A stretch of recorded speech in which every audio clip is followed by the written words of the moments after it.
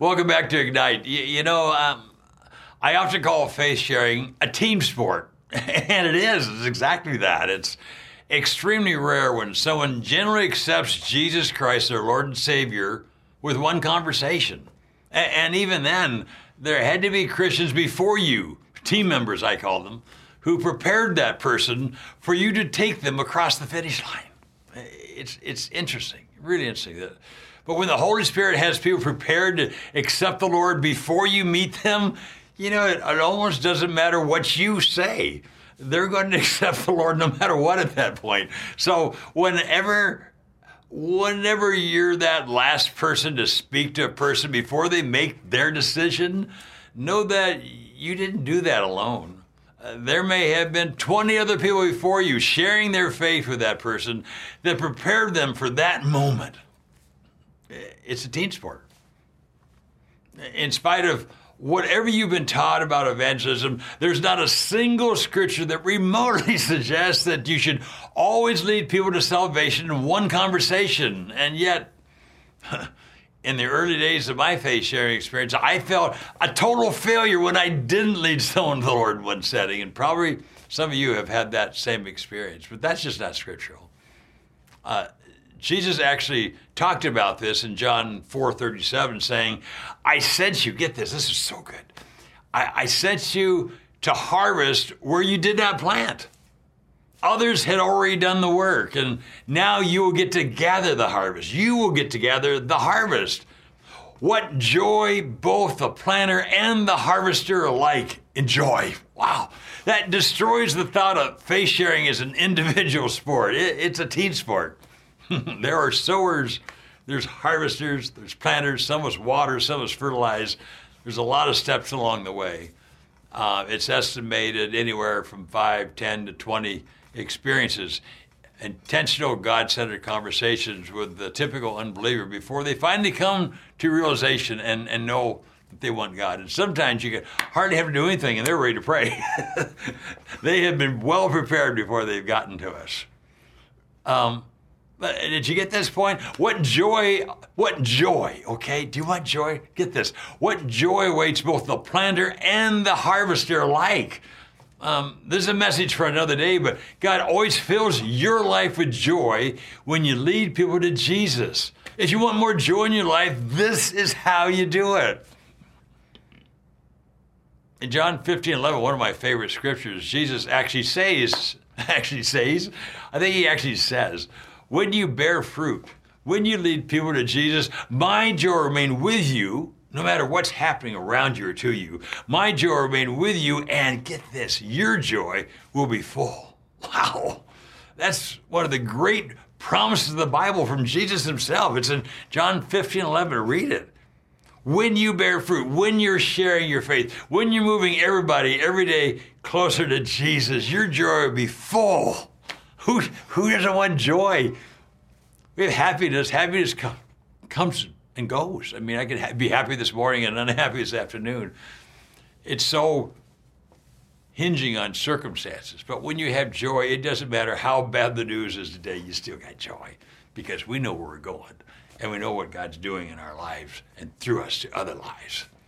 But, okay, back to sharing being a team sport. That's my focus. In Matthew 13, and Mark 4, by the way, the parable about the sower, remember that? Sowing seeds on a footpath, on rocky soil, amongst thorns, on hard ground, on fertile soil. It all shouts the message that we're sharing our faith with all types of people who need all different types of approaches to connect with their specific needs. And every one of them, except for those described as fertile soil, who actually received the Lord with your one conversation, every one of the people you share your faith with will require more Christians, more team members, if you will, moving them closer to Jesus for them to flourish in their faith. A friend of mine saw on Facebook that I was in Naples, Florida for a few days. I was at a conference. And he called me and said, hey, how long are you going to be in Naples? I need you to meet with a friend of mine who I just given a Bible to. And he's moved to Naples kind of in search of what he wants to do with his life. And I need to get to somebody that can to share with him and confirm his decision to serve the Lord and what it all means. And then I see you're in Naples. I had to call you. Can you be with us? I said, of course. So I called this guy. We had a 2-hour lunch. Probably longer even. I mean, we just sat there and enjoyed each other's company. And I just talked to him about how now that you're a Christian, share your faith and how to get into the Word, and shared scriptures with him. We just had a wonderful time. And now I've introduced him to other Christians, and now he's growing like a weed. That's the way it works. And even for those described as being fertile soil, when you hit pay dirt, that you know it. They were fertile soil, and you hit pay dirt, and you get them across the line into salvation. You know, it took a lot of Christians before you, I mean team members, to make them fertile soil for your words. So in your celebration about leading somebody to the Lord, remember it wasn't just you, but you got to be the last person, the last member of the team to lead them to Jesus. Praise God. We had a ladies' prayer retreat here at our house a few months ago. And it was amazing. The power fell. It was everybody's life were changed. These were not just ladies coming to pray. They were praying ladies who came to pray together. And so many of them impacted my life. There was one, her name was Janet Pogue. She's from Dallas. And she got up and spoke a little bit. And I like to gravitate. I try to get to know people that are full of the Lord because I want to get some of what they have. And so I talked to Janet a little bit and knew that she's the real deal. So about a month later, she called me and she said, "Hey, Barry, where are you?" And I told her I was in Scottsdale. And she said, "Well, my son Brandon, you need to meet Brandon because he's a soul winner. And he just led a Jew to the Lord. And he met with him this morning. And this gentleman that he led to the Lord is flying to Scottsdale today." And so Brandon called me and says, "Mom, do you know anybody in Scottsdale they could hand him off to?" Can he do that? I said, "Absolutely. Tell him to call me." So Brandon called me and we talked a little bit. And the story is amazing about he was at an event the night before and felt the nudge to start sharing his faith with somebody as they're walking out. Person behind him was this guy, this Jew. He said, "What are you talking about up there so intimately about?" And the other guy said, "Oh, we're talking about Jesus." And he said, "Well, I'm a Jew." And Brandon turned to him and said, "Well, so is Jesus." And that started off a conversation. They got together the next morning and he led him to the Lord. Now, there's an example of somebody that to lead a Jew to the Lord is very difficult, okay? To do it in one conversation is not going to happen. You know, again, the team sport, a lot of people had to have been talking to him, Jordan, before that. But here he was, and he led him to the Lord. So he said, I need somebody to reinforce him. Could you meet with him? I said, absolutely. So he gave me his number. So I knew about when he was landing, and I called him, and I told him who I was, and I said I'd been talking to Brandon. Would you like to get together? He said he could win. How fast? I mean, he was so energized. It's interesting. When people are hungry for God, he is their highest priority, first love. And when he's your first love, you do the first work, you tell people about him, and that's where I went with him. I talked to him about shared faith. And he said, "I have so many friends who aren't Christians that need to know Jesus." It was just automatic. And he's gone off now, and he's been leading other people to the Lord. Can you follow from the mom to the son to me, to the one that's saved, to leading other? It's a team sport, folks. This is exciting stuff. I mean, I think about all the friends I have who are wonderful people who believe in God but don't serve him because they think their fun life would be over if they became a Christian. What are they missing? I mean, it's tragic. They have no idea what they're missing, as the things that bring them fulfillment are so trivial compared to things eternal. I mean, I'm like them in many ways. I like the things they like. I love every part of my life. I have many passions. I'm not just singular focused on one thing, but nothing I do and enjoy in life compares to getting people across the line into heaven. I mean, I'll be celebrating Jordan's being in heaven 1,000 years from now. That beats the socks off of great experiences or great meals or great victories or great accomplishments that are short-lived and soon forgotten. I know this is probably a different story, different message for you. You never associated faith sharing with having fun before, but it is. It's deadly serious. But what could be more fun than being part of the team that led Jordan, a Jew, to Jesus, and then watching him lead other people to Jesus? I mean, come on. And God's having fun. God's having fun with us. You know, in Luke 15:10, he tells us there's rejoicing in the presence of God over one sinner who repents. That's an entirely different level of fun. Above everything else I enjoy in life, heaven is rejoicing with me as I've just led somebody to the Lord. It's God brought them into it and allowed me to be a part of it, a small part of it. How cool is that? I mean, it's so wonderful to know that God's having fun with us. When we're giving him joy by leading people to him. You follow that? Can I go back and say that again? That God's having fun with us when we're leading people to him. That's giving us joy. Where is it? It's in Nehemiah, 8th chapter, I think. The Lord tells us, the joy of the Lord is our strength. Do you want to have fun? Do you want to be happy? Would you like to know you just made God happy? Then follow God's lead. Join the team. Get on the bus and start leading people to Jesus. It changes everything. For those of us who are Christians, the only thing that will matter 100 years from now is how many people are in heaven because of our influence, because of your influence. Think about that. And then tell me, what's your most important task from now until your last breath? God made sharing your faith his first priority. He didn't say go into the world and read your Bible or pray or be a good person or even feed the poor. There's a ton of scripture demanding that we do all those things. But at the top of the heap, the top of the list, God told us to go into the world and proclaim the gospel, to move everyone every day closer to Jesus. So much fun because when we do that, we'll be on our knees. And we'll be in the Word, doing good things and feeding the poor and doing everything else we should be doing as a Christian that God's called us to do. It starts with sharing our faith. That's why it's the first work. I'm kind of weird. I tend to see things in pictures, often weird pictures, okay? And I see faith sharing like a pinball machine, you know, with the flippers on the side that propel the ball forward toward the goal or backward if you play it wrong, depending on your level of focus, if you're focused, and your skill level. It's a lot like faith sharing. Forgive me, but when you view unbelievers as that ball, your level of focus on the lost around you and your skill level in leading everyone every day closer to Jesus will determine if you move them closer or further away from God. Play it wrong, do something not honoring God with someone watching you, and you'll move them further away from God. And it's so easy to do.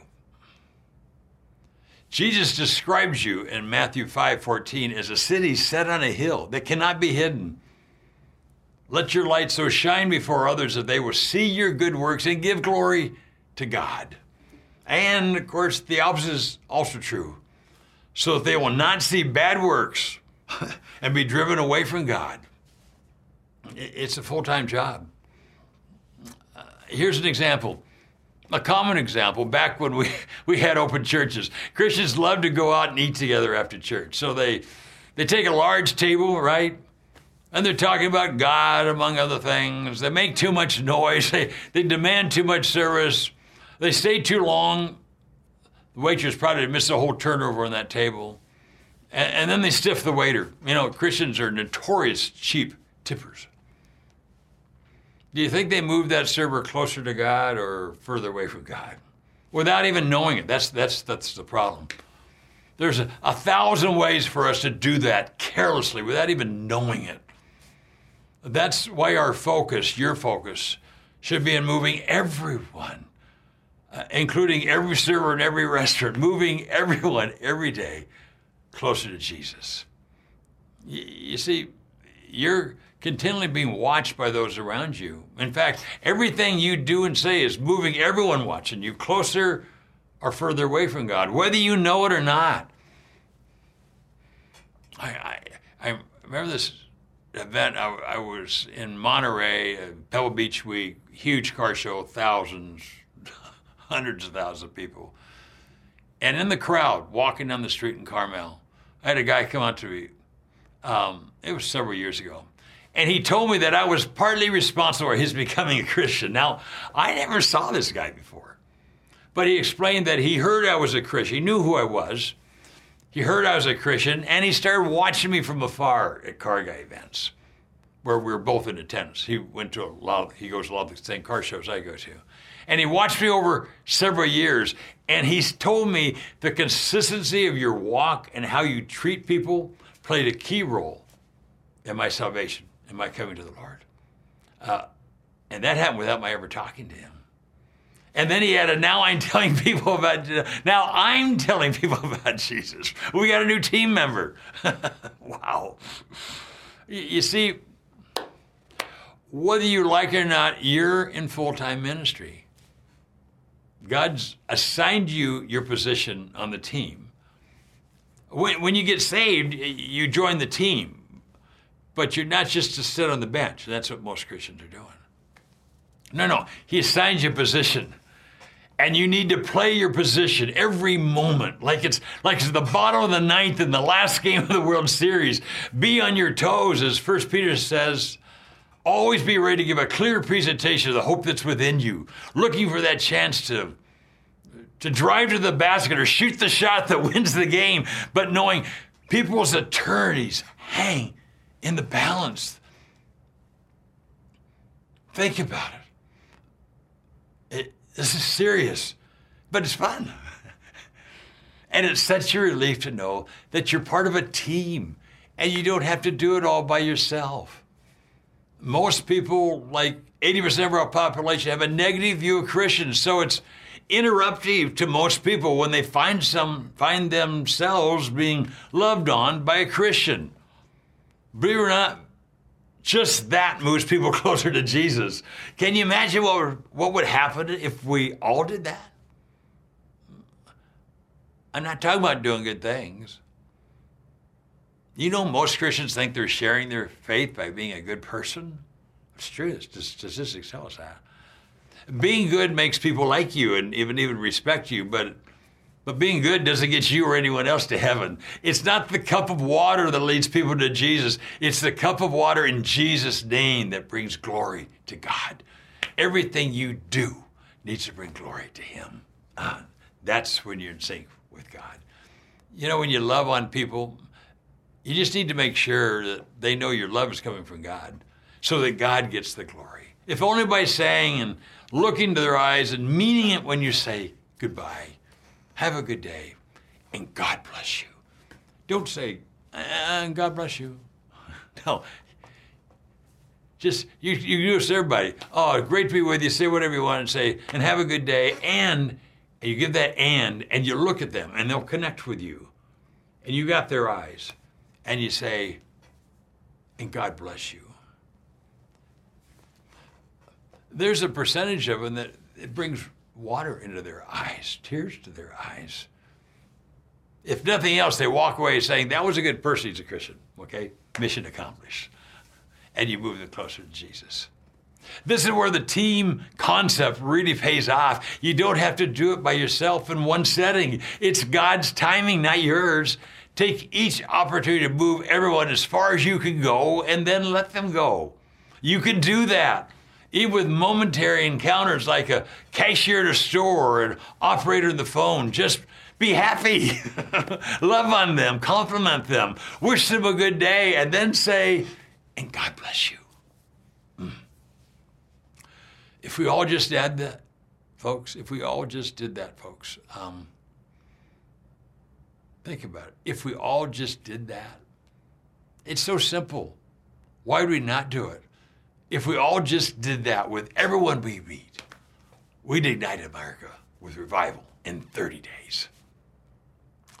Even the hardest of hearts will change if they're continually confronted with loving Christians.